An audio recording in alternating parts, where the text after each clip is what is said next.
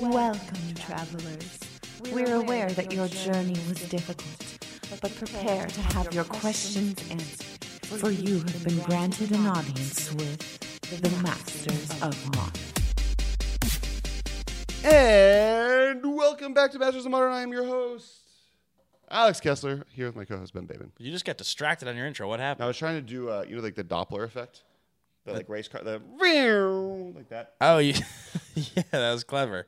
That was we went back to analog audio production just there. No digital effects here. No, I was like going way close. You were working the board by hand there. Yep. No digitizing. Yep. That was all me, everybody. All me. Welcome to the show, guys. Welcome back, Kessler. Welcome back from Thanks. Asia. Thank you. Still jet lagged? Yeah. Last night was pretty good. We're up at 7 a.m. though today, so I think I would be tired now, no matter what we did. Kind of counteracting your jet lag a little bit by recording at an odd time. Maybe. Yeah. Maybe making it worse. Maybe we'll find making out. you more tired. We had a lot of fun in your absence. Corey and I hung out. I heard. Yeah. How dare you have fun without me? I want all episodes where I'm out of town to be depressing and about dark things. Well, he's really good at magic, and that makes me feel inferior. So, that's kind of depressing. Yep, all true things. Yeah. All true things. All right, so today we have two things to talk about. First, since I'm back, and we didn't really talk about it last week, you touched on it a little bit. We're going to talk about the band announcement. Yeah. We did our sort of 2-3 minutes on each point last week. Yeah. But I think it's important that you and I kind of do the little more in-depth discussion, and then also the new band announcement as far as when those announcements are going to happen. That's worth touching on as well. So yep, and then we're going to talk. We're going to do our big Kaladesh review. Aether Revolt. And when I say Kaladesh, I mean Aether Revolt. Yeah. That's going to be a new thing, isn't it? Well, you did it 9 times on the phone last night, and I didn't correct you a single time, just because I was like, he's just tired. I'll just let him go with this. Yeah, so I apologize to everyone on the podcast. Please don't send us letters complaining that I said Kaladesh instead of Aether Revolt. I mean Aether Revolt. Please don't stage a palace sage because you're upset about it. It's a sage of Epityr. It is a sage of Epityr. It is a sage of Epityr. It's a siege of Epityr. Siege Rhino, Sage Rhino. Let's move on. All right, so band list announcement. We got Gitaxian Probe was banned. Yeah, I mean, I think, the big points, I will talk for just a second unless you run because we did this last week. But I'm running. Jogging? Probe, basically the biggest thing that comes out of the Probe ban is that you take the legs out of some of the sort of more momentum-based semi-combo aggressive decks. So Death Shadow Zoo, decks like that sort of, they want that critical mass.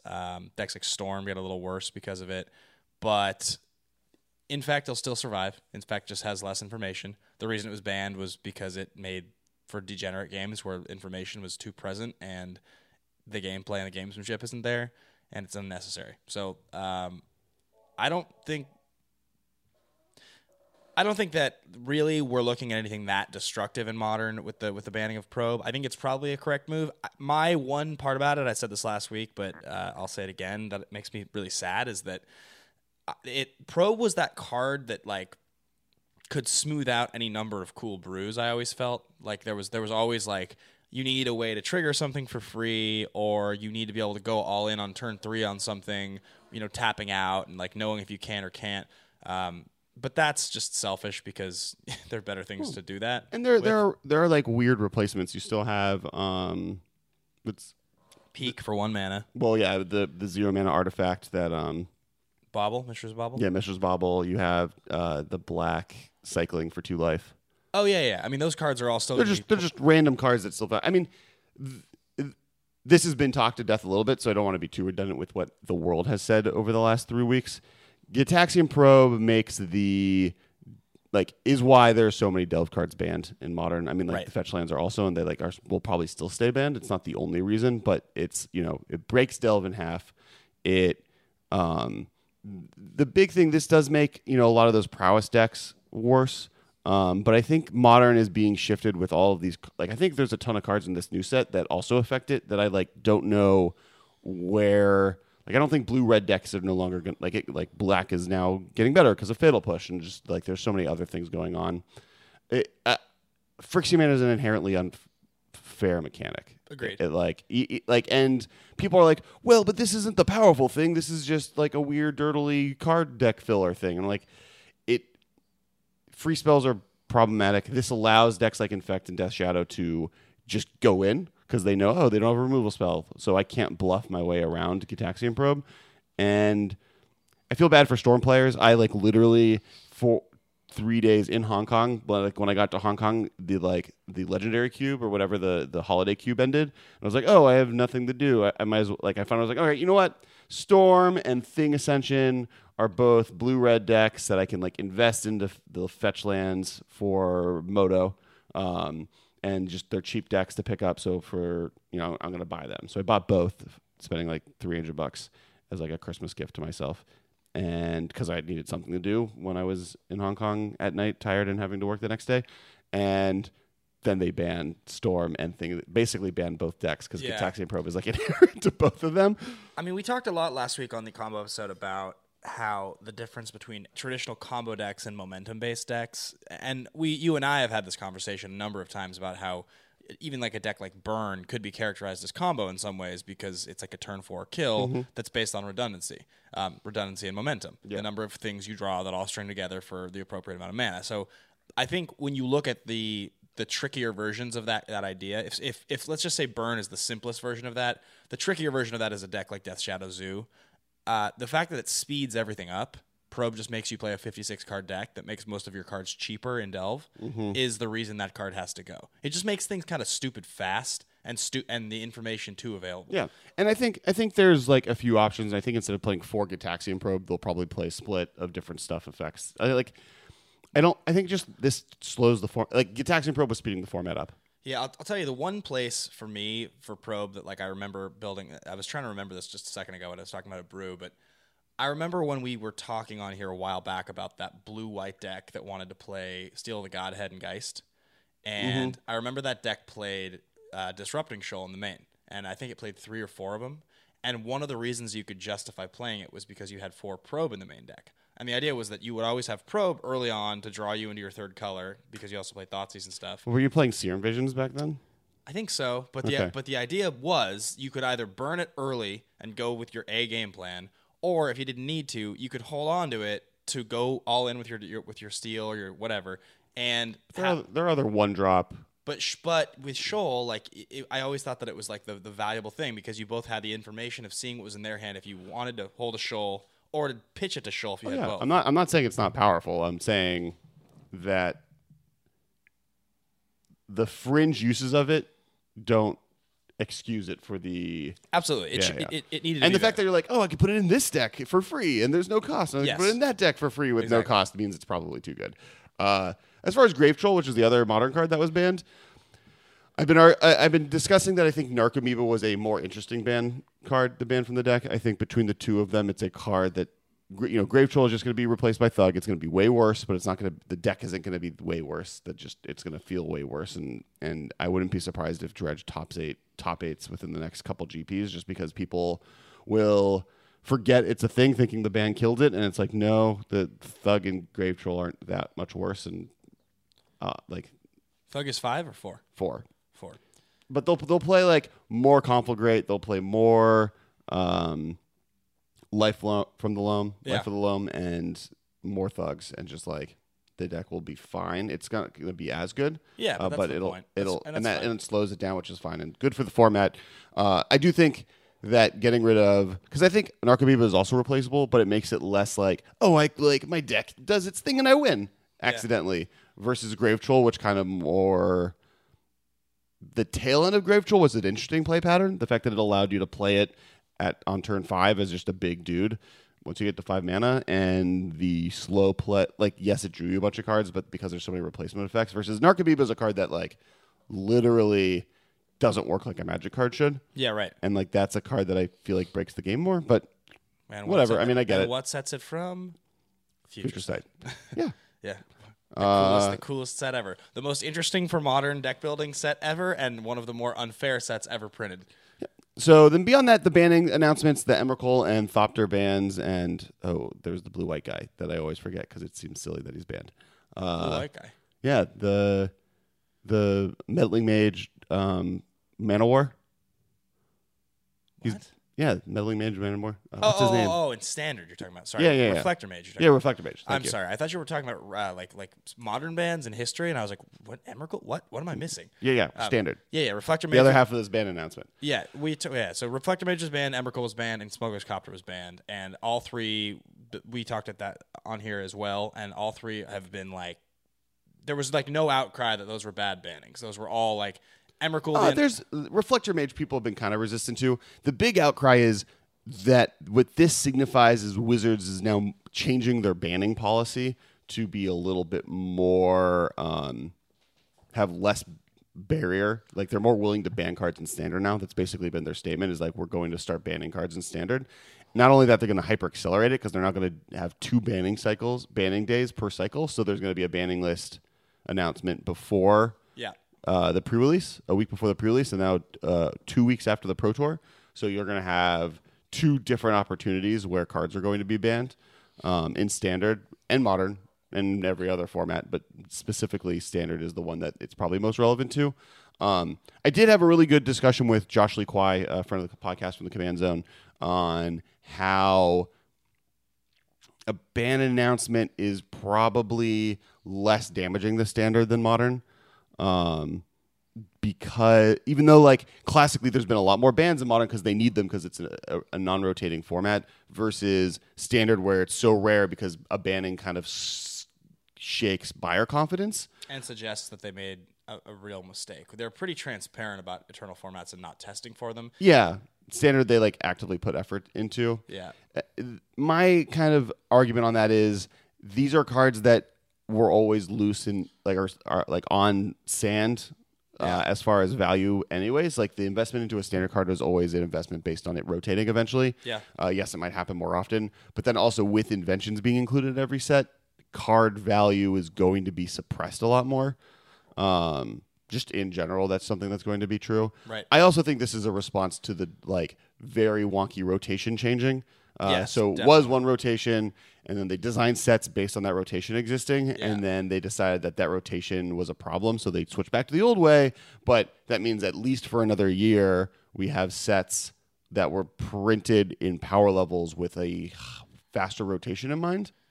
So I think, and I'll give credit to Top Level Podcast here because I'm pretty sure it was Flores who said this on the podcast, but because of that cycle changing, I do think that they looked at it and they just said, you know what, this card has already been oppressive. People are already annoyed about this card. Like it's already not fun to play against. That if you're looking at having to have this around for another, 6 months, 9 months? 9 months. 9 months. I think they were just sort of like, we didn't design this way. We don't want people to get this frustrated. And that's, I think, why that card's gone. Where I think with Copter, you're just looking at one of the most efficient cards printed in Standard in a long time. Copter and Emrakul made sense to me. Emrakul's like very quick. Emrakul is the weird one because it would have rotated on schedule. Yeah. Because the summer set rotates when it was always supposed to rotate. Right. Versus this set, which like and specifically, Kaladesh, which is, Thopter gain an extra 6 months. Yeah. Any card from Oath of the Gatewatch and Battle for Zendikar gain an extra 6 months. Yeah, because the other thing is like, again, like it's such a powerful story card that it's very weird to see it banned out of Standard. Mm-hmm. That's like in today's Magic, that's not the way they handle things. They really don't like ditching those cards. I think Jace was the lesson learned. It was like, we don't want a face of a set. We don't want the flagship card to be taken out of people's hands and the value to be just completely just boned because like, come on, that's on the face of packs. It's on the face of boxes. That's what kids are buying these for. I mean, Liliana is technically the face of that set. Obviously, Emrakul is Emrakul, and like, I'm not disagreeing that she's an important part and face of the block that she was in. You know that Emrakul is the face. But A, it won a Pro Tour. A, it was kind of a big thing in decks. B, it's miserable to play against. Apparently, didn't win a Pro Tour. Or it lost to Liliana the Pro Tour. Wasn't it 2 control decks in the finals? In the there was the 3-color control deck. No, it was 2 control decks in the finals. No. Pro Tour. Pro Tour, Eldritch Moon, Liliana versus Emrakul faced off, and one of them won. I forget which one it was. Oh, I was thinking the last. Last Pro Tour. I'm talking about that one. Got it. Okay. The one that is irrelevant to Emrakul specifically. Okay. All right, moving on. It's I get where they were coming from on the card. I see where they had a problem where the format was pushed in a specific way that they were going to lead into the situation. The format is going to be better for it. I think I am excited to see what Wizards does with Standard with them willing to ban cards more often. I think this is the happy medium between hyper-rotation and non-hyper-rotation. And this is kind of what that is now they have the ability we can make cards a little bit more exciting. If they get problematic, we have better valves to deal with them. And we're now a little bit more willing to push stuff in Standard. And I'd rather do cool stuff. I've always said this. Like, I'm glad Eldrazi Winter happened from the perspective that I'm glad that colorless mana Eldrazi were pushed the way they were. And we just had to wait for Ivogin to go away. And I think Wizards learned from that lesson that now we have that post-Pro Tour ban announcement because of Ivogin. Yeah, that's where that came from. I think also on the Emrakul front, we'll touch on Copter here in a second, but on the Emrakul front, Corey, I think, said this, maybe not on his show, but maybe on like a Facebook post, but he was just like, look, if Emrakul had been legal, I probably would have just sleeved up Marvel. He's like, there's a good chance I would have just played it at the Pro Tour, I think is what he posted. Yeah, I saw this. And, when that's the case, and I watched a lot of that last Pro Tour. I mean, I think, the entire top 8. That's the one that I was confused that we were just talking about.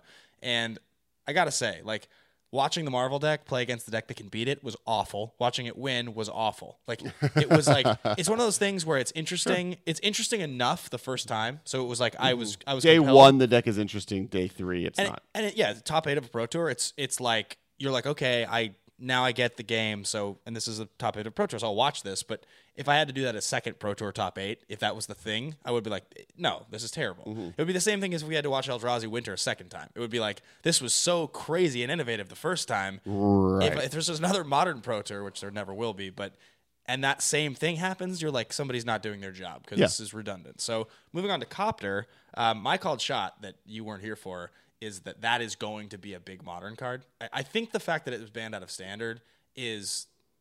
He needs to find a correct home. I think it's the push over the edge that maybe... But I honest to God think, and I know this is the Homer talking, Grand Architect decks. That card is so good with Grand Architect. Think about that. Is it good with Grand Architect? I'm not... Like, I am... We will get to this because I think we need to move on to our set review because we're running out of time, or our time is going to get tight. But I think that... Why is it good in Grand Architect? It's not a creature, so it doesn't help you cast spells. This is what I think. So I think... You have to tap a creature that you use as a mana source instead to crew it. Okay, so turn 2. So turn 2 you play it, right? Which then curves directly into your turn 3 Architect, which crews it, then attacks. Or turn 3 you play your Architect, which then taps to cast it. So, and the fact that I get that it's a 2-mana artifact, but like... And once it's a creature, because you can turn it blue, it dodges Bolt. So they can target your Architect if they want, right? And hopefully you've got... Yeah, but Bolt's getting worse. Fatal Push still dies. I mean, it's not getting worse, but like with Fatal Push being added to the format, there's a whole other removal spell you have to worry about. Agreed. I don't know. I'm not telling you this is the tier 1 deck. I'm saying that we're going to talk about how much I think Grand Architect is sweet now, but that's a different card that's making me think that than Thopter, which... And like the decks that Copter is good in aren't as combo-y dirtily as Grand Architect is. You want it in like aggressive decks or I don't know. I don't know if I see it there. I think that card's really good. I think that card's good enough to play in Modern. I think it will be played in Modern. I think it has a unique ability. I think it's a cool place to put into Dredge, actually. But that's where I was thinking of throwing in a copy or two. Because you can crew it with Narcomoebas or anything that you have, and it is a discard outlet. Yeah. It's really good. We'll see what happens with it. That was my called shot, and rarely are mine right. Yours are always closer. But I think that card's just bananas. And I also think black-white tokens. Yeah, totally. And I think black-white tokens got better because of the white expertise. Yeah. So, and you can cast this off the white expertise even. So I think there's definitely places to play here. I just don't know if I agree specifically with the Grand Architect call. Yeah, and I'm not even saying Grand Architect as a call right now is a wrong call. I'm just saying that Copter and Grand Architect is wrong. Yeah. All right. So I almost just corrected you and told you it was called Thopter. I'm turning into you. I'm winning All right, this. Let's continue through the episode, guys. If you want to follow along with the conversation, you can find us on Twitter. We're at the MMCast. You guys have been so awesome on Twitter just recently. Like our numbers are skyrocketing. I think we're getting closer and closer to 3,000. It'd be cool if my birthday's in 3 weeks. Yeah. Do you think we can get to 3,000 by my birthday? I think so. You've been yelling at people enough. We've been getting a lot of attention. People, listen to me yelling at you and then follow us so that as my birthday present to me, if you want to follow 3,000 followers. With Kessler and I and wish him a happy birthday, you can find Kessler at Kess Wiley. KESSWYLIE. I don't know if I've ever spelled that for anyone. Me at Ben Bateman Media, Twitter and Instagram. And, of course, we have a sister show, The Command Zone. They have Commander content that is on collected.company, which is where you can find us, as well as YouTube, which are both on YouTube. You can find our videos edited by Mike Clary, who is awesome. And we pay him from our Patreon that you guys are so awesome for donating to, patreon.com/TheMMCast. Another shout out, if you go to, I think it's on the Command Zone channel, Josh Lee Kwai and the Professor have been doing cool debates. It's either on the Command Zone YouTube channel or the Tolarian Community College YouTube channel. They do these cool debates where they argue fun, controversial Magic content. Check those out. I've been throwing Josh some love on that. And then I was on that Game Nights video that I don't think I've been on this episode to talk about. So go check that. That's on the Command Zone YouTube channel. I play some Commander. I reinvigorate Birthing Pod, bring it back to life, show everyone how powerful the modern cards can be. And it's good. I won't spoil it. So you guys should go check it out at the Command Zone YouTube channel. And the last thing we'll plug, just last quick shout out, is I do this action movie podcast I've talked about on here before called Action Movie Anatomy, and we did an episode yesterday for the movie Armageddon, which we had not done because we felt that it was a disaster movie more than an action movie. We brought our buddy John Roque on from Collider, and one of my 10 favorite episodes we've ever done. Just absolutely hilarious. Sure. And if you guys like Armageddon or you like talking about stupid 90s action movies, it was a blast. So check that out. Let's get into our set review. All right, so Aether Revolt. Yeah, nice. You got it right. Yeah, as the car honks when I say things correctly, apparently. Yeah, every time.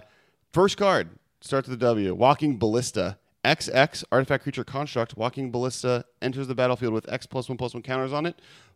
4 mana, put a +1/+1 counter on Walking Ballista. You may remove a +1/+1 counter from Walking Ballista with no tapping cost. It deals 1 damage to target creature or player. It's swinging on this one. It's the cheapest creature. I'm very high on this card. I think this card is awesome. I think there's a bunch of decks I want to try it in. I think there are entire new decks I want to try that are based on the fact that this plus Hangerback Walker kind of combo together. There are like Crank Ironworks, Ravager, Sack Outlet versions of artifact decks I'm messing with. There is this card's in Affinity seems really sweet because you do a bunch of damage with Ravager and then you move all the counters onto this to then burn them out. I think as a control-y card, it even has potential because you can just put it down there on turn 2 and then keep your mana untapped every turn and then just pump it. That card's $10. Yeah. By the way, you said Crank. It should be Crank Clan Ironworks. It's Krark Clan Ironworks. Oh, that's so annoying. So awkward. I'm never going to say that correctly. All right. I'm just condemning that to be saying it wrong for eternity. Right. Walking Ballista is... I don't know. It's my new hotness. I also think, so we were talking about before Grand Architect, I think this is a card that makes Grand Architect Pilipala. And even without Pilipala, I mean, Pilipala I think is important because Infinite Mana now has a great outlet, but I think this is a card that maybe puts that deck into a playable fashion because Grand Architects always had the problem where, hey, I'm playing this guy that lets me cast 6-drop artifact creatures or whatever on turn 3 and do really powerful things, but if I don't have them, these cards don't do anything. Like my Worm Coil Engine is worthless, and that's the probably the safest of those kind of cards to play with this effect, and maybe the least exciting. This card lets you play it on turn 2, right, by itself. Lets you play it with the Grand Architect for 2 mana, but then once you untap, or if you have other blue creatures in play, you can just go nuts with this card. And with Pilipala, it's an infinite mana. You can dump all that mana into this to just win with infinite damage. Well, and here's a really interesting thing about this card. I mean, so you have the combo sync, the fact that you can sync all the mana and just kill with this card. There's also the fact that with Architect in play, this turns every single blue creature you have into a tap for 1 damage. Just period. Like you just even with Grand Architect. Yeah, if you have an Architect and this guy, Architect just taps to he's just Prodigal Sorcerer. And same with this guy. No, you need. No, because you make him blue and they both. No, it costs. Oh, I guess you have to tap 2 creatures. Yeah. Okay, you have to tap 2 creatures to deal 1. So it's basically, okay, that's fine. I mean, it does make with Grand Architect any other creature you now have a ping. But I think what's good here is more. Yeah, the go infinite thing. Well, and I think just doing that. I think you eventually make this guy huge. Just doing that, and then anytime they try and deal with it, you could just be like, "Oh, I hit you for 4, or I kill your creature." Yeah, true. And it like, I also think it's good in random decks because you can just eat like Affinity. Affinity always has problems with like Lingering Souls tokens. This completely deals with that problem. I guess with 1 blue mana, you have and him and an Architect because he can turn himself blue and tap. Mm-hmm. So then he can just for 1 blue tap him and an Architect to deal 1, and you have that as long as he's with an Architect, which is pretty sweet. Yeah. Yeah. As a base level, that's what you have a pinger. Yeah, and right. That's like the board, like, and then everything you play. Yeah, exactly. It's kind of like that card, that red Garapra Aether Grid.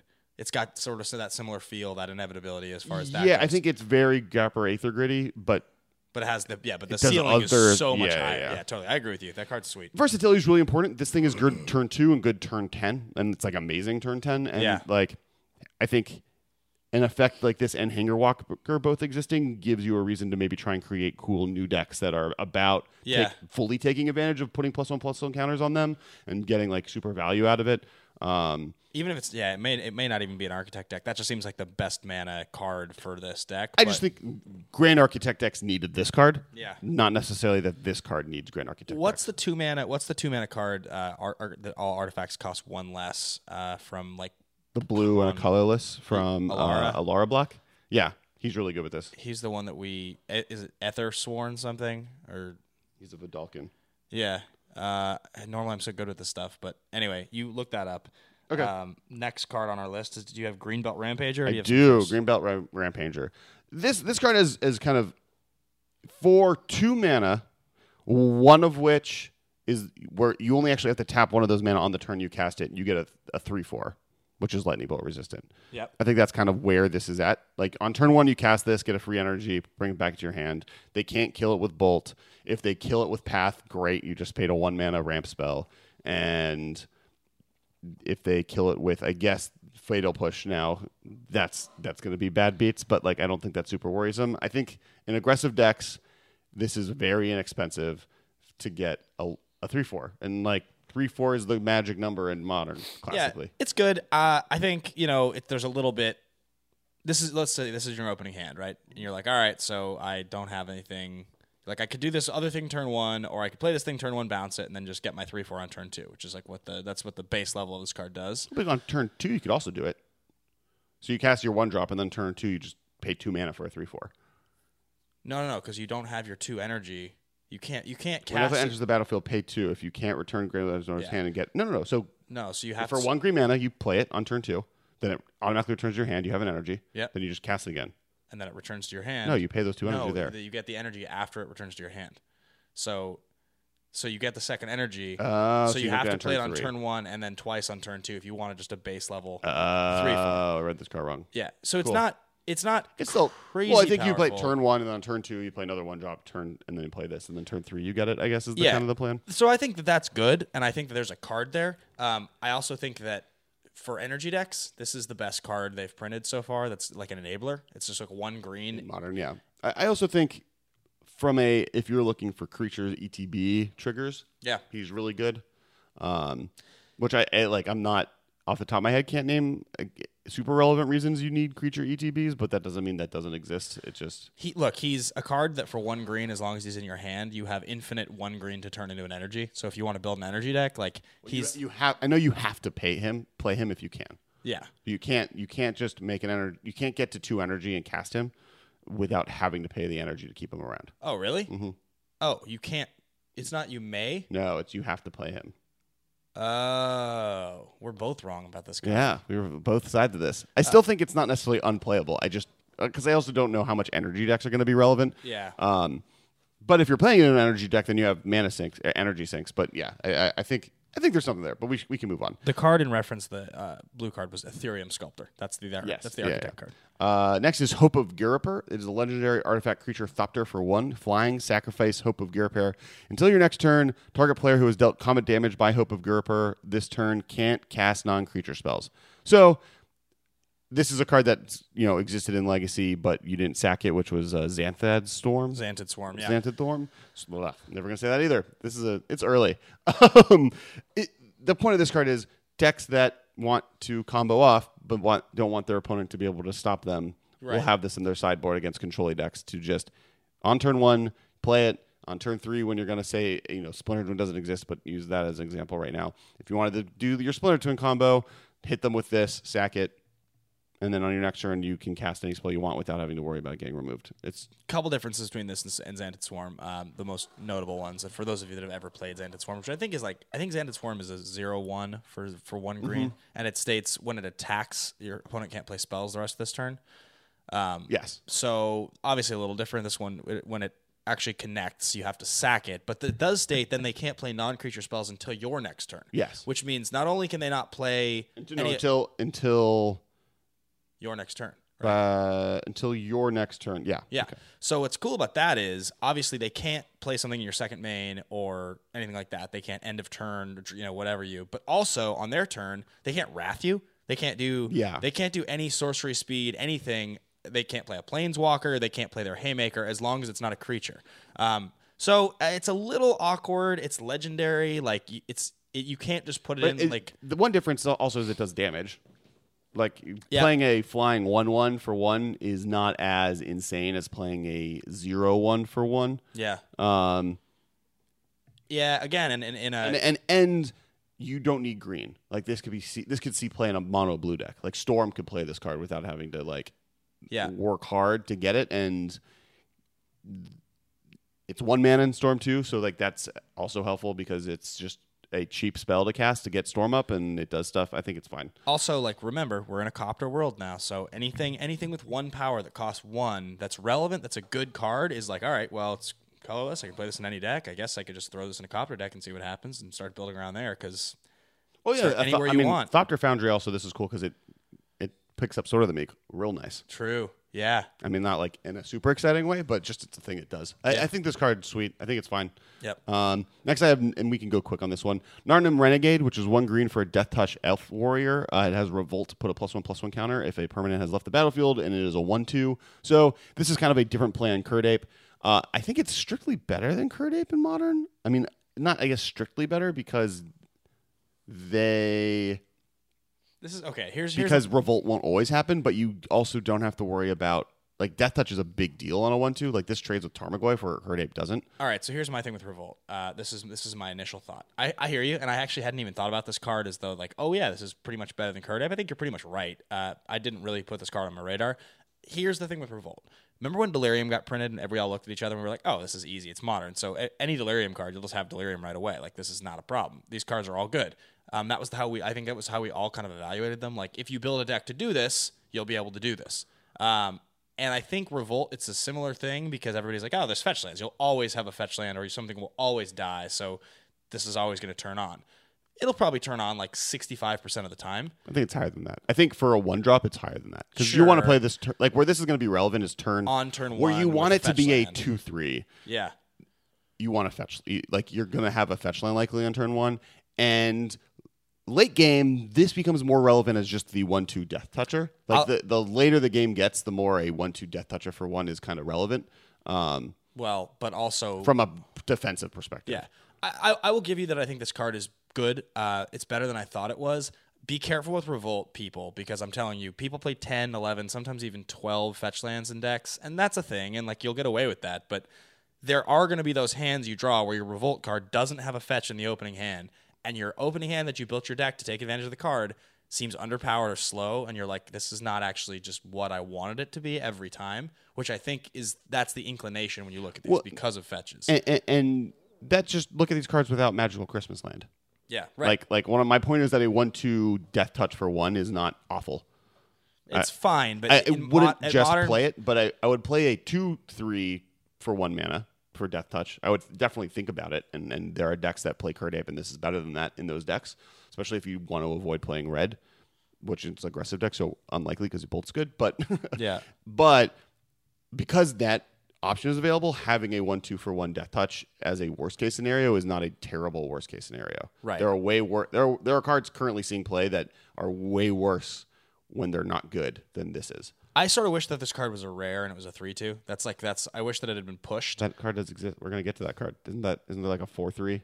No, but it's a 1-mana 3/2 Death Touch with Revolt, or a 1-mana 2/1 Death Touch without. Like that to me would be interesting. Is there a 1-mana 3 anything? Oh, yeah. Nacatl, Delver. Yeah, okay, fair enough. All right, next is Baral, Chief of Compliance. This is a blue and colors for a legendary human wizard. Instants and sorcery spells cost 1 less. Whenever a spell or ability you control counters a spell, you may draw a card. If you do, discard a card. The main place this is being talked about is the Electromancers 4, 5, and 6. I don't think you want more than 2 of this guy, and I'm not sure if you want more than 5 Electromancer. Yeah. But Storm needs new cards because they just lost cards, and this guy was good and does a bunch of stuff that's relevant. And he's interesting. I'll tell you that I've talked about this, I think, before on here, and I'll make this very brief because it's pretty fringe. But there was this deck that I had in mind at one point, this like very aggressive Electromancer into Lingering Souls deck. It was like 4 colors, like all kinds of stuff. And the idea was like, obviously, when you get the cost reducer on both halves of a card like Souls, you could just play Electromancer turn 2 and then Souls flashback Souls on turn 3, which I always was like really intrigued by. This is a way better card for that deck. Yeah, what I was going to say was I always tried to build that deck with Stormscape Apprentice because it's the closest thing you had to Electromancer, 5, 6, 7, 8, whatever. But it doesn't make both.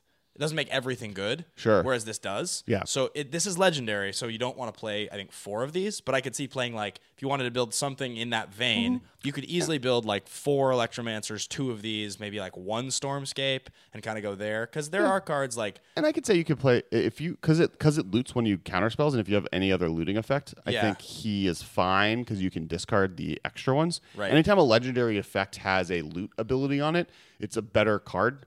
It's like why Nahiri is a 4 of possibility. It's why Liliana the Veil can be played 4 of, because you can always discard the extra ones to the effect that it allows you to discard off of. Yeah, I think also the last thought to think about on that is that if you're going to go with like a super, super heavy, like 8 copies of Electromancer with souls and looting and everything, you can also play what's the random looter with flashback from Innistrad? Remember? It's like blue with flashback red, or red with flashback blue. Like frantic something. You draw 2 and discard 1 at random. Today. You draw 2 and discard 1 at random. Desperate Ritual.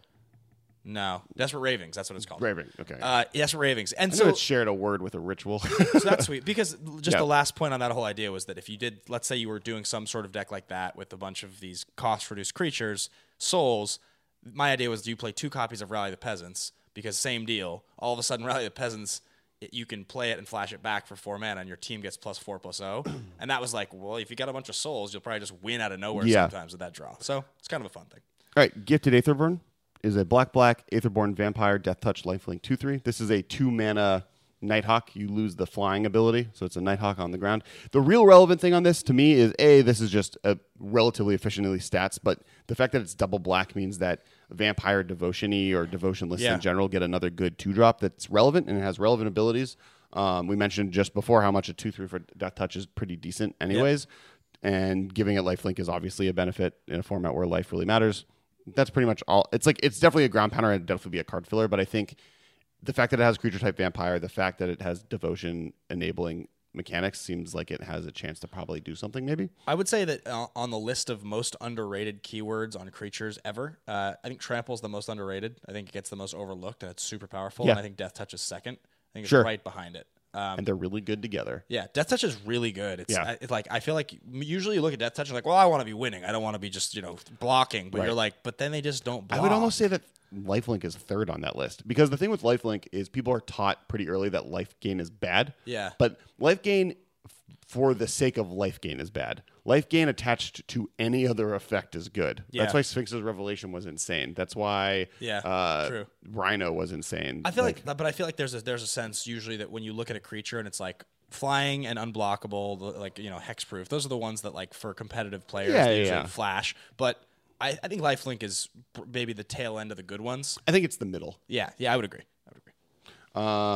Next is Green Royal Liberator. This is the one I was talking about. This is a green and a colorless Revolt 2/1. When it enters the battlefield, with Revolt, you get 2 +1/+1 counters. This is a 4/3 for 2 if you get Revolt on. I think the 3 part of that 4/3 is really important and makes this card very hard to play. Here's my exact point on the whole Delirium versus Revolt thing. Yes. Remember Moldgraph Scavenger? Yes. It's not the same thing, obviously, because getting Delirium's harder than getting Revolt. Yeah. But it's the same concept. But what's his face he's played? But I think the 4/4 Grimflayer is a better example. Well, Grimflayer sees play Yeah, as but Grimflayer is just better because it does tons of things and it's mythic. It's a mythic rare because it does like all these cool things. And I think the fact that it has, I think 4 toughness is the real deal breaker here. Yeah, more than anything. Like totally. And this is a 4/3, and the bad version of Grimflayer still does stuff.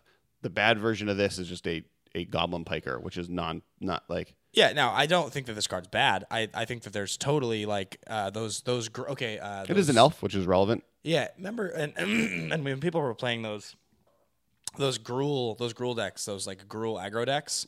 I remember people trying to play Talara's Battalion as like that was like their secret card. This is just better. But I'd rather play the 2/3 Vigilance that becomes a 4/5, right? Yeah. Okay, sure. The guy from Standard. Yeah, because like at least then it's like you get like that just as a 2-drop is good, and late game it's great. This seems like the problem with Revolt that I will give you is that late game they get much worse. Right. Because a top deck Revolt card, if you don't save fetch lands, becomes significantly less good. Totally. Hidden Herbalist. This is your little favorite guy. I believe it would be pronounced Hidden Herbalists. Sure. Green colorless, human druid, Revolt, get 2 green mana, 2/2. So it's Burning Tree Emissary. Yes, 5 through 8. It's it's like it makes a couple things happen. The whole idea in the Mirror Superior like all in deck is sweeter with Collected Company and Vial, because you can legitimately hope to cast your Collected Company on turn 3 with a Vial and one of these 2 guys, which was always one of the most powerful things that deck could do, is they could hold like 2 landers and not be worried. But it's not like it breaks anything that crazy. I think it makes that deck and what it was trying to do more consistent in a way, because you also you get Mirror Superior. Yeah. You have another card that casts Mirror Superior for free that is on game plan. I think it streamlines the deck you were doing. You were a much more toolboxy version of what that deck could be, probably because I probably had some influence on where you went with it. Yeah. But I think I've seen lists with this card that are just like, oh, this is going all in on this game plan of I'm either going to have a bunch of 2/2s and a Goblin Bushwhacker-esque card, or I'm going to have Mirror Superior on turn 2 or earlier, or I'm going to cast Collected Company on turn. Like, it does a lot of things that are powerful that I think is not to be discounted. I wonder if there's a not Bushwhacker. What's the new one? Goblin. The what does it do? It's from Oath of the Gatewatch. The new Bushwhacker you're talking about? Yeah. Yeah. It's the Bushwhacker 2.0. Yeah. What I was going to say on this card is, like, I wonder now if you have 8 ways to Burning Tree Emissary, chain everything, if there's just some sort of rug Days Undoing deck now that's going to be like, I can just like vomit my entire hand on the table. I guess Affinity would have done that first, so never mind. That's what Affinity would have done if they were ever going to use it. I don't know if I think the problem with your deck is that just it ends your turn. Right, but I mean, so your next turn you have a full hand. You vomit your entire hand, right? Like say your opening hand. There's a decent chance you're going to play a 2-drop and another 2-drop and another 2-drop. I think it's fine to try that. I don't like Affinity didn't need it. Your deck is doing less powerful things inherently than Affinity, so you getting the free spell aspect of Affinity but not having the same payoffs makes you need reasons to have payoffs, and Days Undoing is a reason to do that. Like, I just wonder if some of your turn 2s would be like Emissary Superior, turn 3 play land, Days Undoing, I have 10 power and now a new hand. Yeah. That's cool. Yeah, no, I think that's relevant. Next is Kari-Zev Skyship Raider. I don't know how playable this is in Modern, though it is aggressive. It's a 3/3 for 2 with First Strike and Menace, kind of. There's nothing on this card that I don't absolutely love. Did I miss something? Is it a 3/3 for 2, or is it a 1/2 that makes goats? It's a 1/3 that makes a 2/1. Sorry, let me rephrase that. It is a human pirate 1/3 with First Strike and Menace that makes a legendary 2/1 red monkey creature. Basically, Kessler just loves everything about this card. It's mini Geisteseintracht. All he wanted to do was talk about this card. This card is so sweet. This card needs a nickname. There's not a word on this. No, it's her name. Kari-Zev? Yeah. No, but this is she's like a main character. If we were LSV, we would have something so much more clever in the canon. Every single word on this card is great. Yeah, all right. Including the flavor text. She has a ship called the Dragon Smile. She's a pirate. She's a sky pirate with a monkey companion. She makes monkeys. It's so sweet. Yeah. All right, Metallic Mimic. 2 mana, artifact creature, shapeshifter. As Metallic Mimic enter to the battlefield, choose a creature type. Metallic Mimic is the chosen type in addition to its other types. Each other creature you control of the chosen type enters the battlefield with an additional +1/+1 counter on it, and it is a 2/1. The important thing to this, to me, is not only does this make a bunch of tribes that didn't have any support now have support, and the more important thing to me on that, though, is it gives a bunch of tribes that had some support, possibly enough support to make it a thing. Humans is one of the first ones that really jumps to mind. We now have this and Mayor of Averbrook as actual 2-mana lords in that deck. I think that's super relevant. I know you've been playing around with a rogues deck, a blue-black fairy rogue deck, that this also really helps. I also think something that's not being talked about is this combos with persist creatures. Right, yeah. We were saying this last night. Like, if you built like an oof deck or like a goblin deck, it combos really well with the 2 good persist creatures. Yeah, I agree with you totally. This gives support to a bunch of tribes that are undersupported. The thing with the rogues deck that I mentioned that we'll talk on a later episode at length about, but there's a card from, I think it's Morningtide, called Una's Blackguard that is 1 black, 1 colorless for a 1/1 flying fairy rogue. It states whenever another rogue enters the battlefield, it enters with a 1/1 counter on it. And whenever a creature you control with a 1/1 counter on it hits your opponent, combat damage, they discard a card. I've always really liked that card. I've always thought that there was a cool opportunity to build with that. Maybe like, what's his name? The unblockable 1/1 hexproof guy, Invisible Stalker, because he's a rogue, and the counters and the unblockable and the card discard thing. And then the last one would be Fairy Imposter, the 2/1 flyer for 1 that when it enters, sack it unless you return a creature to your hand. I always thought there was like a very interesting synergy between those cards that I could never quite figure out because it wasn't powerful enough. This card definitely pushes you further in that direction. It's kind of like a second black card, but the idea that your Fairy Imposters will very consistently come down as 3/2s for 1 mana that allow you to bounce something else to replay them for the additional triggers is very cool. I'm into that. I think that's an interesting idea. And the fact that you can play Invisible Stalker in this deck, Stalker's going to come down as a 2/2 or a 3/3 unblockable that's going to trigger them to discard with the black card in play is good. I really, really wish Goblin Sledder was legal in Modern for this card. Okay. To be able to, because it's the only Goblin free sack outlet that's Sledder? You mean? Yeah, Goblin Sledder. I don't even know the card. I don't think. I'm gonna look it up. Reset. Goblin Sledder. But moving on, or not moving on, but yeah, I think this card offers a lot to a bunch. Like Vampires is another one that like they just don't have a lot of super aggressive lords, and this is another one. Yeah, this card definitely opens up space. The other thing we talked about last night on the phone was that Adaptive Automaton has always been slightly playable. Like it's always been fringe playable. Goblin Sledder. Look at that. Yeah, on Sacrifice a goblin. Target creature gets +1/+1 until end of turn. That's sweet. For 1 red, 1/1. That with the Mimic plus persist. Well, persist, but specifically Murderous Redcap. Oh, sure. Goes infinite. Yeah. I think this in a goblin deck seems really sweet because goblins needs this kind of a lord. It's missing that piece. Yeah, and that deck is already close to a thing, anyways. And 2/1 goblin lord is a really efficient rate for a goblin lord that tribe needs because that's what it's all about is playing 2-drops and 1-drops. Pretty much any sack outlet with this. I mean, any sack outlet with the Sure, but the none of them kind of go in goblin decks. All right, so next is Skyship Plunderer. 1 blue, 1 colorless, human pirate flying with Skyship Plunderer. Deals combat damage to a player for each kind of counter on target permanent or player. Give that permanent or player another counter of that kind. So yeah, it's Thrumming-Bird 2.0, but it's a 2/1 instead of a 1/1. Thrumming-Bird was always a fascinating card to players that liked it. It was always a card that It is slightly different because Thrumming-Bird can target any number of permanents, and it's a May. This has to target one. It's only one thing that you can target. True.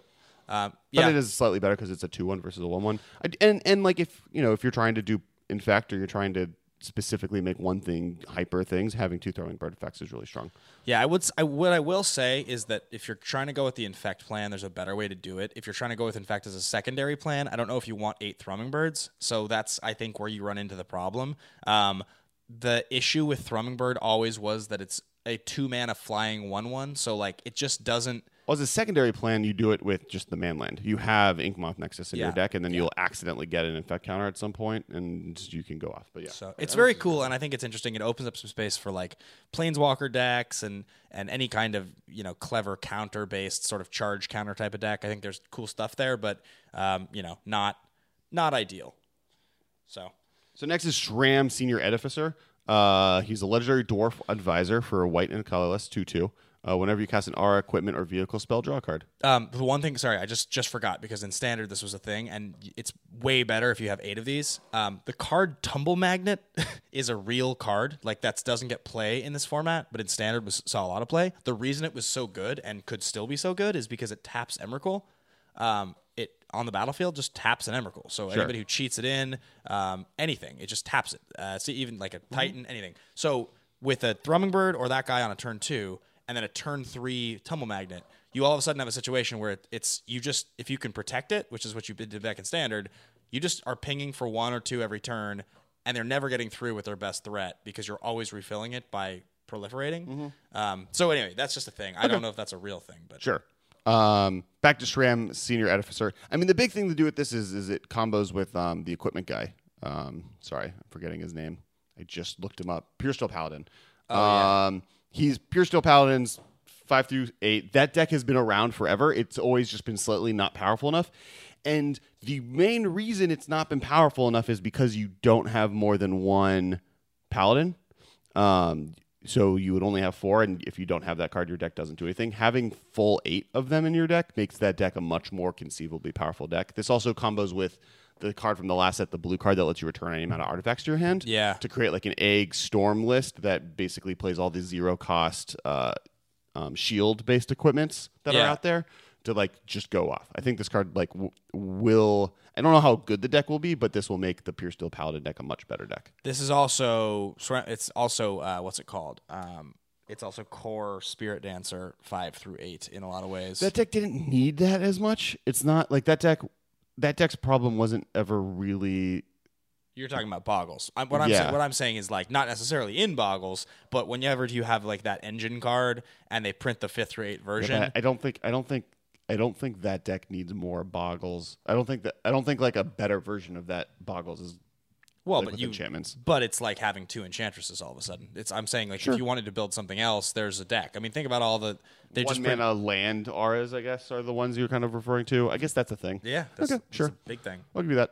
I mean, it seems like over and over again, all we're saying in this review is 5 through 8 on things, which is anytime redundancy is introduced, that's a real thing. So moving on to the next card here, we have this is interesting. Like I think this is totally interesting. This wasn't on your list, but it's unique. It's clearly pushed, in my opinion. Read what it does. Oh, I'm just looking at it. You're rolling your eyes, so I'm trying to go quickly here.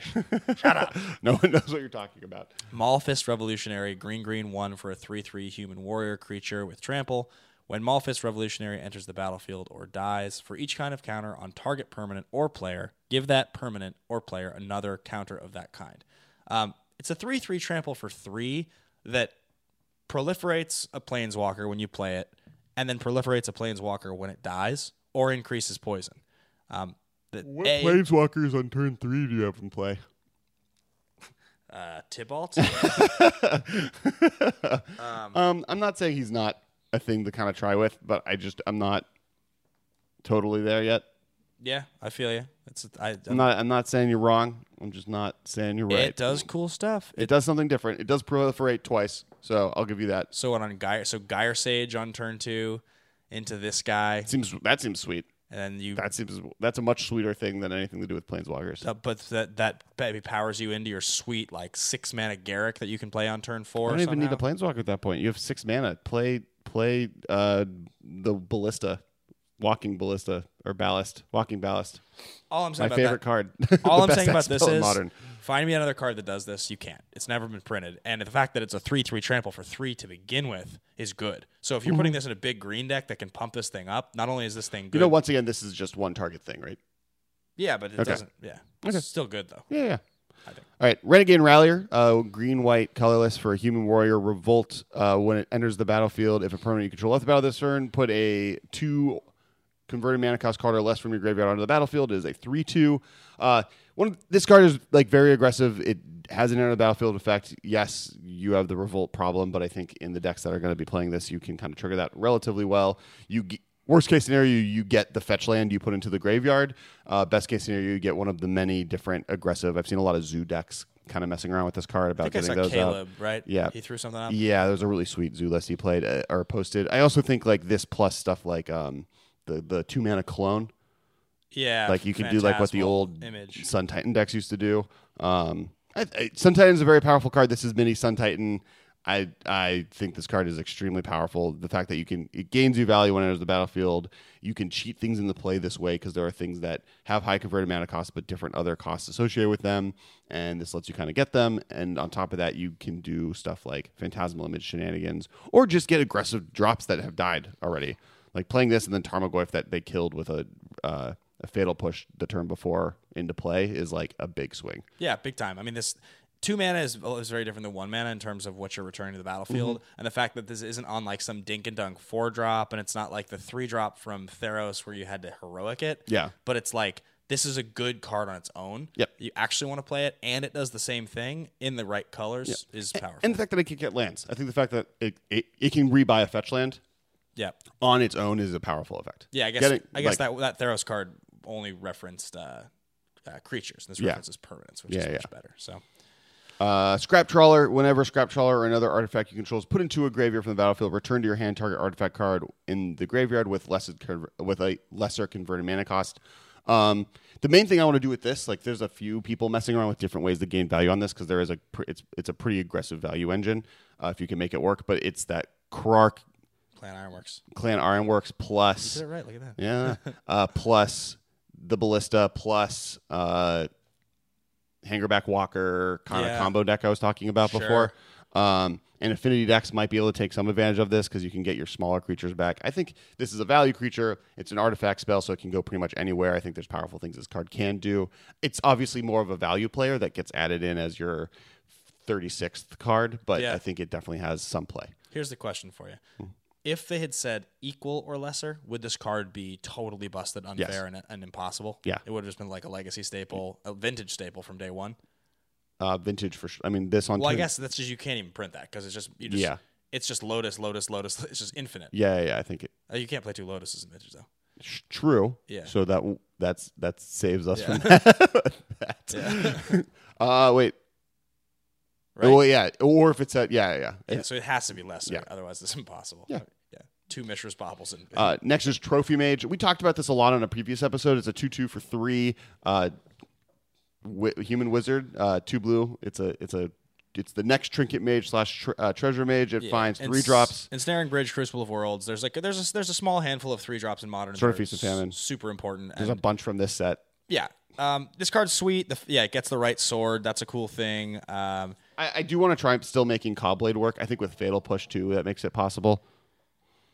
Yeah, it's I would hesitate to say that any sorcery speed 3-drop in Modern is going to be game breaking, but this card has very cool abilities and it's totally up our alley. And I've played Trinket Mage to decent success before. This finds a different set of artifacts, and some of them are extremely powerful. Yeah, agreed. I don't know how good, but I think there's an opportunity there. We've talked about it before. It was one of the few cards we actually being able to play sort of Feast of Famine and Fire Ice without having to play multiples of them in your deck is a big way to make those cards good. Crackdown Construct is a 4-mana 2/2 artifact creature construct. Whenever you inactivate an ability of an artifact or creature that isn't a mana ability, Crackdown Construct gets +1/+1 until end of turn. The main powerful thing to do with this is it goes infinite with some cards. It goes infinite with Shuko, you mentioned. It goes infinite with anything with any creature artifact with a 0 mana activated ability. Wandering Fumarole. The big one is Wandering Fumarole, which is a standard thing that you can do right now in Modern that's also available. It's the blue-red manland having a blue-red infinite combo attack that half of it is a land. Offers powerful abilities. Who knows how good this will be. It is a 4-mana 2/2. But there's definitely potential there.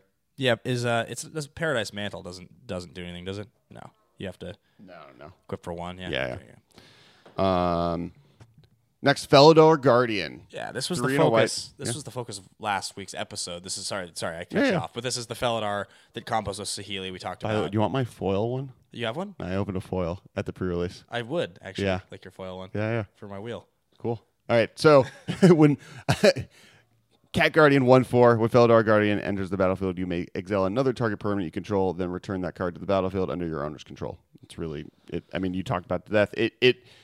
Anytime you have an effect that can reset Kiki-Jiki, just inherently is very powerful, and then you add this new Saheeli card. So this specifically triggers with that it also is just a great value play off of. I mean, there are entire decks based on the power level of the 3/1 flyer that does this, but they come back at the end of turn. Flicker Wisp, and there are entire archetypes based on that card. This is another additional card for those archetypes. It's a good card. With Angel and anything, right? It just goes back and forth, doesn't it? Doesn't Angel flicker this, and this comes in and flickers Angel? Yeah. So if you that totally works. Some life gain, anything, any ATB effect, anything with I guess this Angel and Finks, you go infinite. Well, no, because you don't blink the other thing. You can only blink each other. Oh, yeah. Okay, so you have to have something that triggers on an ETB. Yeah, so any of the life gain, Essence Wardens, any. Yeah, that's an easy one. I mean, there's a bunch. There's damage ones. There's things that do damage when creatures. But the most relevant one in the entire format, and go listen to the episode with Corey Burkhart on last week. Somebody who I was talking to players at the local store, and they were arguing. They're like, "Is Corey the best player in the world not to have top 8 at a Pro Tour?" And somebody was like, "Yeah, definitely, he's the best player in the world not to have top 8 at a Pro Tour." They're like, "It's him or Shahar, but." He's probably the guy. It's crazy. Like, he's so good. And he's like, anyway, we talked a lot about that with Saheeli, which if you're missing the ability, because it's a little bit weird, is that Saheeli blinks.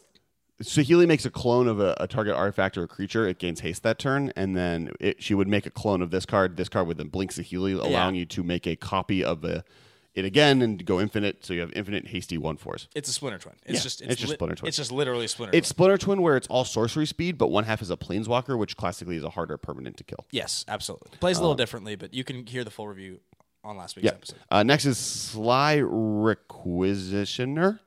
Requisitioner? Yeah, there we go. I got it. Requisitioner? It is a human artificer for 5 mana, 1 black, 4 colorless. Improvise, which means that you can tap artifacts similar to Convoke to pay for the colorless portion of the card.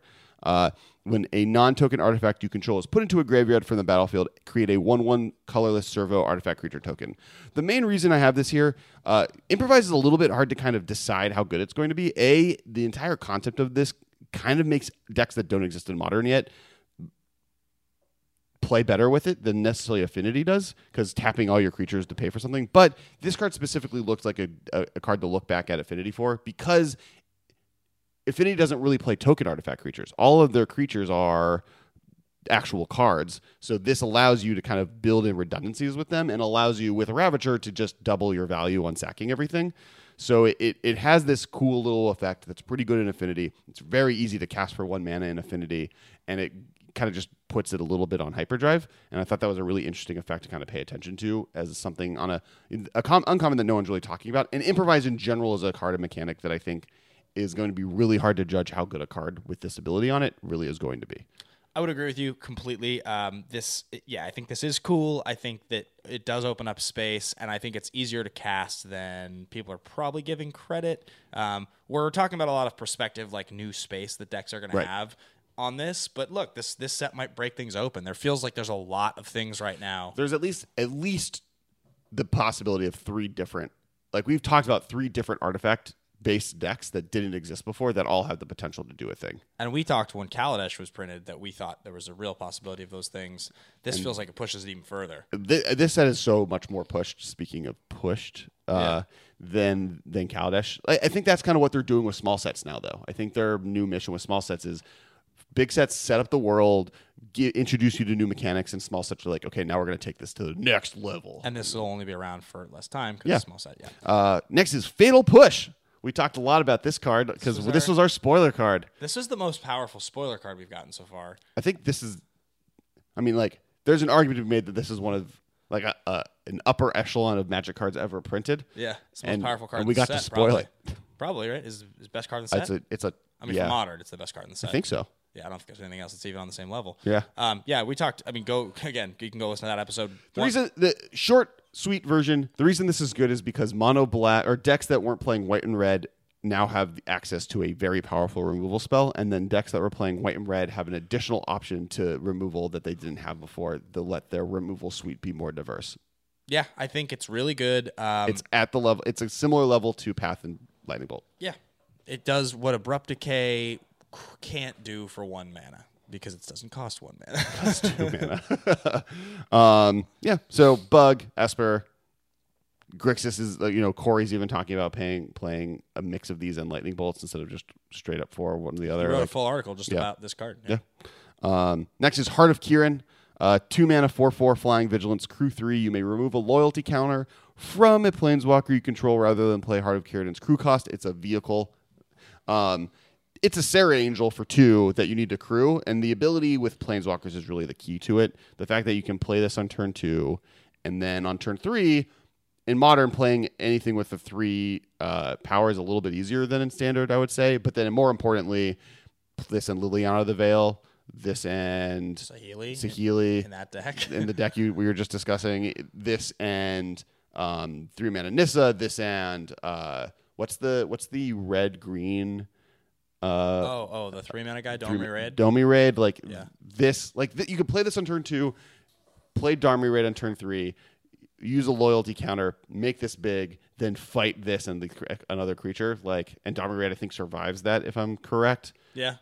That's just inherently really good, and there's other things you can do that are really powerful. I think in Modern is a better place to see where Heart of Kieran and Planeswalker decks does something than even in Standard. You also, I think the other thing you could legitimately do is you could play this in a Planeswalker-based polymorph deck with Planeswalkers that make creatures and 1 copy of Emrakul, and then you just, your Xenagos or whatever, you make your 2/2s, and then you just draw polymorph. Oh, yeah. Just get Emrakul. Or you use your Planeswalkers to crew this thing, and you don't even need to hit polymorph. Sure. Seems pretty good. Yeah. I don't disagree. Next is Hidden Stockpile. This is a black-white enchantment for 2. It's just black and a white. Revolt. At the beginning of your end step, if a permanent you controlled left the battlefield this turn, create a 1/1 colorless servo artifact creature token. 1 mana, sacrifice a creature, scry 1. There's a few things on this. One is it's a sack outlet for 1 mana. It's not a free one, but it's a really efficient one that lets you gain value from blocking, attacking. I mean, instant speed sack is something to always pay attention to. And the effect of scry 1 on that is very powerful. There's a reason that what's the mono black, 1 black creature? Mono black, 1 black. Aristocrat. Not Aristocrat. Scry? Yeah. Today's the day. Birthing Pod decks played it. Visceraseer? Visceraseer, thank you. You're losing your mind. I know, it's Hong Kong's bad for me. That inherently is powerful, and then on top of that, you have the ability to chain getting, you get value every turn off of one of the creatures you lose. I think there's a lot of things going on here. I think it's a powerful card, and it's hard to get rid of. Another tool for Aristocrat decks. Oath of Ajani, green and a white. Legendary enchantment. When Oath of Ajani enters the battlefield, put a +1/+1 counter on each creature you control. Planeswalker spells you cost 1 less to cast. I think that's the more important part of this card.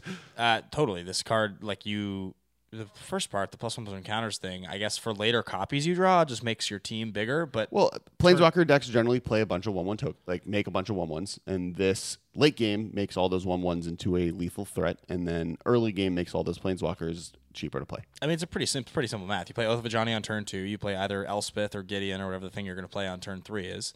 I guess Gideon probably hasn't really broken into Modern yet, but Elspeth's pretty darn good. Yeah. Elspeth's pretty darn good. Elspeth makes a guy for Gideon's a plus. pretty darn good. I would say both of those is a good example of why this card could be powerful. Considering Gideon also makes an emblem, this feels like you could probably just build the green-white Planeswalkers deck with this card as a 4 of and be fine. I mean, it seems good. This and Heart and Kieran, too. We can do that. Yeah. Seems good. You play a 3 mana Nissa. Becomes 2 mana Nissa. Oh, man. Most of these cards are standard legal. Servo Schematic. When Servo Schematic enters the battlefield or is put into a graveyard from the battlefield, create a 1/1 colorless Servo artifact creature token. What are they? The Wellsprings. The Wellsprings. The Wellsprings are always trying to be played by people as great sack outlets. This lets you trigger your artifact sacked effect twice per when you sack it, or 3 times versus just the 2, or no, 3 times. Yeah. Versus just the 1 on a Wellspring. So that's I think a big important piece of this card. It also gives you threats and blockers, which the Wellsprings always felt bad because you tap out on turn 2 to draw a card and then get hit. Where this you can tap out on turn 2, have a blocker, and then gain advantage over it on the next turn. So I think this is better in Tesserator decks than those are. Definitely. In that Gargadon Saheeli deck that I was working on when the Saheeli was first revealed, that was playing all the Wellsprings so that you could have Gargadon as your sack outlet, make a copy of Saheeli. Those Wellsprings were fine in that deck.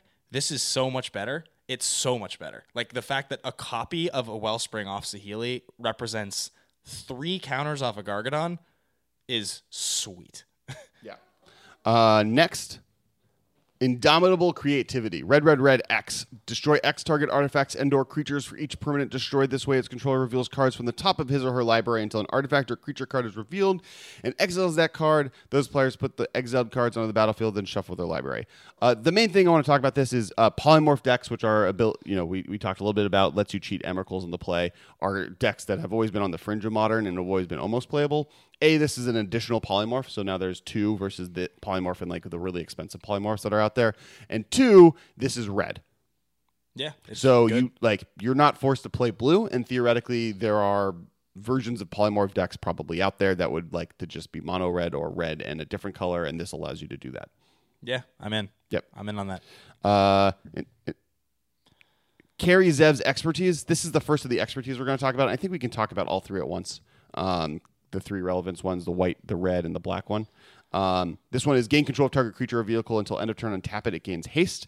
And then you can cast a card with converted mana 2 or less from your hand without paying its mana cost. Threaten is a card that is always fine. It always needs to be attached to something slightly more powerful for it to be good and constructed. Zealous Conscript is a good example, which is a creature that has this effect for a permanent. So this giving you the ability to steal a Tarmogoyf Sand and just get in for some damage is really good. The thing that I like about this card, and all the expertise cards that's really important, is the ability to cast the other spell. This one is only 2, and obviously the broken thing you can do, there's 2 big broken things. You can play fuse cards or you can play double cards for the other half, the more expensive half for cheaper. So the prime example is Boom Bust or Beckon Call, which spiked recently because of this. Yeah. And that's generally effective because you're cheating mana. You're getting a 6 mana spell for free. And then suspend cards that have no cost. And suspend cards with 0 cost. Yeah. Ancestral Vision, Wheel of Fate, the white one, Restore Balance. Those are the kind of cards we're talking about. Seems really good. Even on a simpler level, on a base level, if you wanted to build some sort of aggressive red threaten-y fling kind of deck, which people sometimes try to do, the fact that this thing on turn 3 steals a creature and then it gets to cast the fling from your hand for free or whatever spell you have is pretty totally sweet. reasonable. I think anytime there's free things involved with spells, cheated costs, they tend to be very powerful. And the fact this is in a standard mana curve or a modern mana curve is pretty impressive. And I think this one specifically is the one that I imagine being used the most to do dumb, unfair things. Yeah. This is a deck about casting balance. Yeah, because Restore Balance exists. That's balance for 3 mana with this card. If you have that in your hand, if you have Ancestral Visions in your hand, it's ancestral. You're casting Threaten and then draw 3 cards, which is like a very pushed card. If you cast this with Boom Bust, you destroy. You're playing Armageddon for 3 mana. Yeah. So there's this combos with a lot of different cards in the format in a really interesting way, and there's other cards that kind of play in that space. So it's definitely an interesting way to playing the card. Yeah, I guess the other thing to recognize here is that just because you don't necessarily have to, if they don't have a creature, but you need to get your thing off, you can target your own creature. And still get your thing off. In fact, I think that's the more, because in the Boom Bust strategy, I think threatening their creature and then casting Boom Bust is a bad move, because then they have a creature. Yeah. The thing you can do with Restore Balance, which is why I Restore Balance more, is you can steal their creature. They have 0 creatures. You cast Restore Balance off of this, sacking their creature. Yeah, right. So you can use So that's I think where the real play is there. Yeah, there's legitimate things. So the other ones, the white one is 2 white create 3 colorless artifact or color servo artifact creature tokens, and then you can make cast a converted mana cost 3 or less. This goes in the token decks, and I think those decks definitely will take advantage of this. You cast Lingering Souls off of this, gets 5 tokens in the play. You can cast the enchantment that pumps everything, Intangible Virtue. Yeah. You can play a removal spell. It just does, any of these cards that cast something. Like playing a 4 mana get 3 tokens is not a thing that is ridiculous in that deck. Can you play Spectral Procession off this, or is Procession's cost 6? I think you can play Spectral. I would not bet my life on that. Okay. I don't know. I'm not sure on either way. Internet, tell us on Twitter at Cass Wiley, at Ben Bateman, at the MMCast. Yeah. Or at Bateman Media. And the last one is Ihini's Expertise, which is the safest one, I think, of these to play. Yeah. Black, colorless. All creatures get -3/-3. You can cheat a converted mana cost 3 or less. The key with this card, more than anything, is people are talking about the Magical Christmas Land. Everything in the Grixis deck is 3 mana or less other than Tasigur. So like this and getting a Liliana of the Veil is really good. Because part of that is also because you swipe away all the small creatures. You get rid of all their like dirtily smaller creatures, and then you can play Liliana to get rid of their one big creature that they survive the -3/-3. Or you have Colgan's command, so you can then use the 2 damage to kill the X5, like an X5 Tarmogoyf. So like there's a lot of things that this card does that are just good with the cards you regularly have, not to mention the fact that it gets to cast Ancestral Visions for free. Yeah, I think this card's totally legit. Seems awesome. The question is, how much better is it than Anger of the Gods? And I think the value off of it and the ability to do unfair things is possibly a point above Anger of the Gods versus the Exile. That's less relevant now because Dredge is worse. This is just one of those, you remember where you were things. I'll go off it in 5 seconds. The Raiders are moving to Vegas. They just filed the paperwork this morning. Right now. Just got announced. Nice. That's crazy. I mean, that's a big deal. It's the NFL. The team's moving to Vegas. There's gonna be a Vegas football team. Yeah, they've been building a stadium for a while now. We're just figuring out the Raiders are the most likely one to go there. People were talking about it. I just mean like it's official. It just got filed. The paperwork was filed this morning. Crazy. Anyway, keep going. I don't think that's a remember where you were. Well, what if you grow up like in 25 years moon. and you're a fan of the Vegas Raiders and you raise a kid and he's a fan and you're like, I remember when I was. You know what I'm saying? That won't happen. My kid. All right. I don't know how to imagine that. Metallic Rebuke is 2 colorless and a blue. Instant improvise mana leak.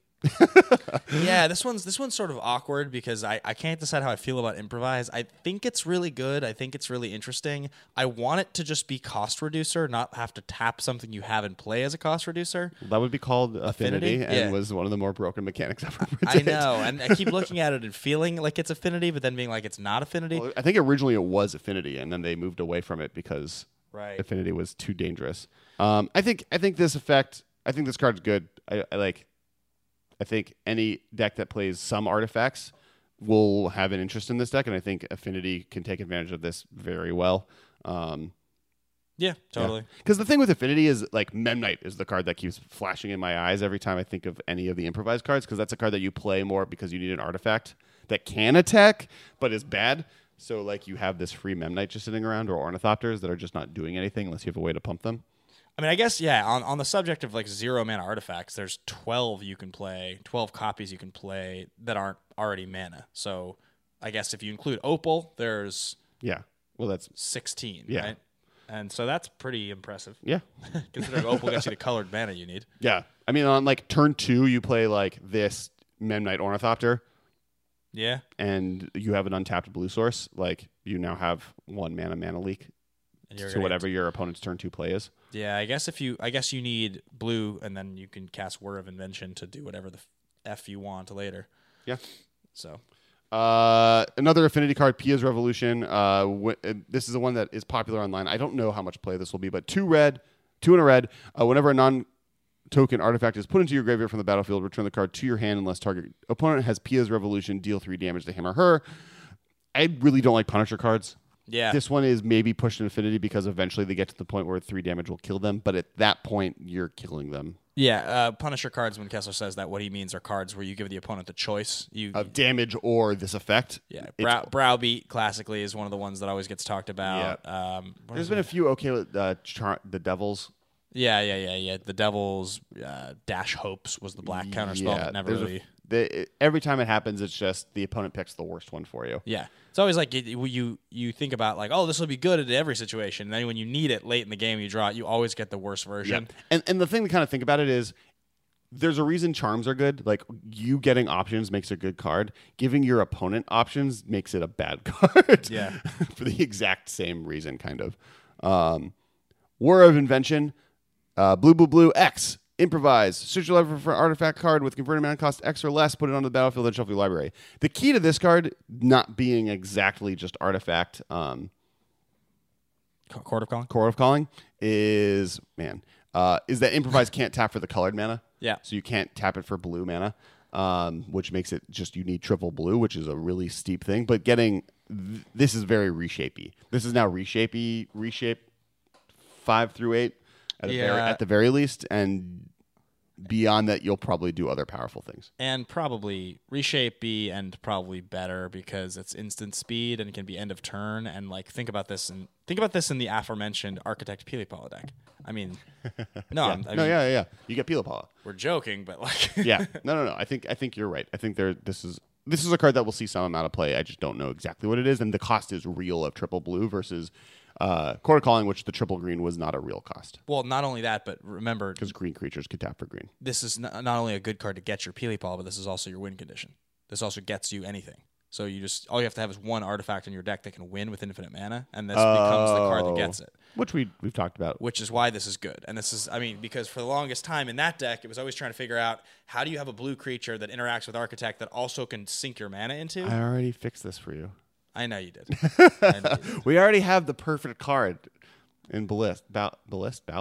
Walking Ballista. There, thank you. Yeah. I'm tired. Paradox Engine, 5 mana. When you cast a spell, untap all non-land permanents you control. Legendary artifact. People are talking about this as like an Ascension card too. It's 5 mana, which is a lot, I feel like, for standard, but I also feel like it's a card that if you cast it, you likely win. It's a combo piece. Yeah. Next, Planar Bridge. I don't know what you would do with this card. I'm not of the mindset to figure out what is possible with Paradox Engine. People are talking about it though. It wasn't 6 mana. It's 5 mana whenever you play a non-land permanent, untap all non-land permanents. So it can go infinite with tapping and untapping with lots of ways. Yeah. It's not very hard to figure out. Yeah. The next one, Planar Overlay. This Gilded Lotus and any of the creatures that enter the battlefield, you can return a creature to your hand, like just as infinite mana. Yeah. Well, the 2-drop ones. The thing is, and as Corey and I mentioned a bad one, but last week about combos in Modern, there's a lot of 3-card combos we didn't talk about. So like, if you want to assemble a 3-card combo, like go for it. You can play. You can play. Training Grounds, Filigree Sages, and Colony Gem was legal in standard, sure. And that was a thing that was like impossible to make work. Well, but like in this, the difference is that playing a bunch of artifact mana is always good. Yeah, true. Like the third card for the combo is just a ton of really very easy to play artifact mana that then lets you cast this early. Yeah. What was the keep going? There's some stupid mirror thing that I think was infinite. I'm gonna find out. Go. Okay. Planar Bridge. Oh, you're Time Sieve and the No, it's much worse. Planar Bridge, 6 mana, legendary artifact. 8 mana, tap it, search your library for a permanent card, put it onto the battlefield, then shuffle your library. People have keep asking us about this card, so that's why I want to bring it up. For Tron sideboards, that's a lot of mana to not get the Emrakul cast trigger. Yeah. At sorcery speed. Yeah, agreed. Kind of. It doesn't seem good enough to me. It like you tap out on turn 3, do nothing, die. Then on turn 4, maybe cast 8 mana to get I think just what the deck Tron is doing already is more powerful than this. Yeah. I'd rather play just Ulamog. Yes. Or agreed. Emrakul even. Yep. 2 copies of Mirror Galvanizer and Palladium Mirror is infinite colorless mana. That was in standard at one point. Right. Yeah. Well, anytime you have a 3-card combo where you need 2 of the same card, and that's just to get infinite mana, by the way, much less likely to be good. But that's what I'm saying. So there's a billion of them. All right, this is the last card. Spire of Industry. This is the only land on my list. 1 colorless. Pay 1. You can tap it to pay 1 to get 1 mana of a colorless variety, and you can tap it to pay 1 life and add 1 mana of any color as long as you have an artifact in play. I mean, I think this will see a ton of play. It's a weird like Glimmervoid City of Brass hybrid sort of. It's totally exactly fine. That. Yeah. I think it's both. I think it's a great card for people that want to build Infinity and don't want to drop $30 to $40 on Glimmervoid. And I think it's a great card for decks that don't have artifacts very early, but will have artifacts. So like Tesserator decks, where turn 1 you might not have it, but you might need to play this as your land on turn 1 or 2 and not have an artifact. And this lets you not have it just get sacked. And it doesn't have blowouts where someone plays Shattering Spree and you lose your land because you have no artifacts in play. The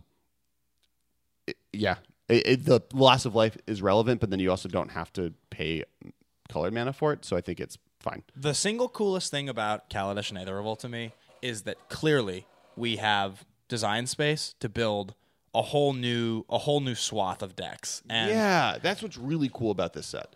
It's like it seems like everything we kept talking about here was either 5 through 8 for effects that we wanted more of, or like this is an interesting thing we haven't seen before. But it was not a lot of like this is just a similar version of something that'll slot right into Jund, or like this is going to slot right into this deck. I didn't feel like we said a lot of that. And even the cards that are going to slot in the decks, just like obviously like Fatal Push, like open the doors in really fascinating ways for a bunch of stuff. Yeah. Like the fact that Fatal Push lets Esper have the 8 removal spells needed to be a real deck, or lets Sultai, same deal, is like fascinating. The fact that like Walking Ballista like just easily slots in so many places and does interesting things in all of those places.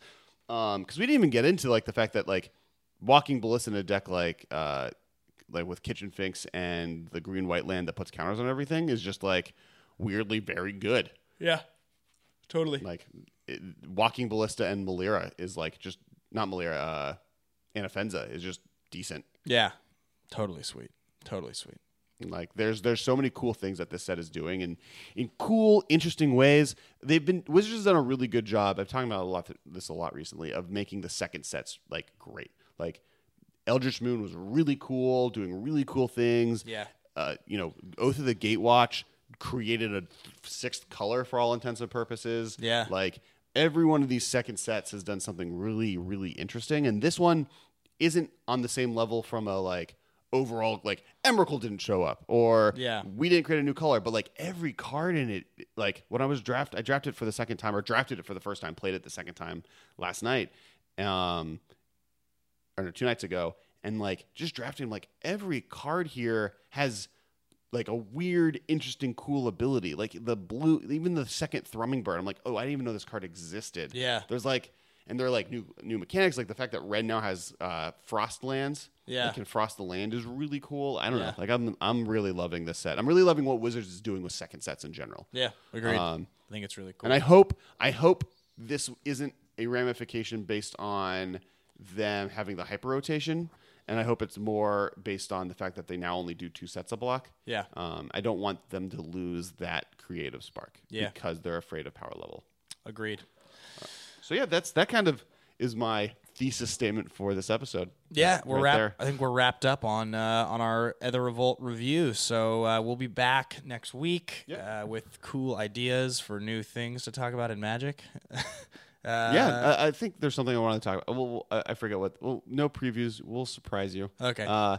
And we'll make sure to follow us on Twitter at the MMCast. I'm at Kes Wiley. I'm at Ben Bateman Media. Make sure to check go to collected.company to find us and check out the Command Zone, our sister podcast. They do awesome content. Make sure to check Josh's cool argument videos with the professor, the debate videos. Make sure to check the video, the Commander video, the nights, game nights with me co-hosting or guest starring. Cool. Doing cool things. I played that in the Geist deck. You guys got to see my all-foil Geist deck on camera, which is sweet. And get to know what I look like if you don't know what I look like. And make sure to check Ben's episode on Armageddon. Sweet. Yeah, it was good. It was funny. Yeah, AMA. Yeah, that's it, guys. Thanks. We'll talk to you guys next week. All right. Bye, guys. Bye. Thank you for your attention. See you later, alligator.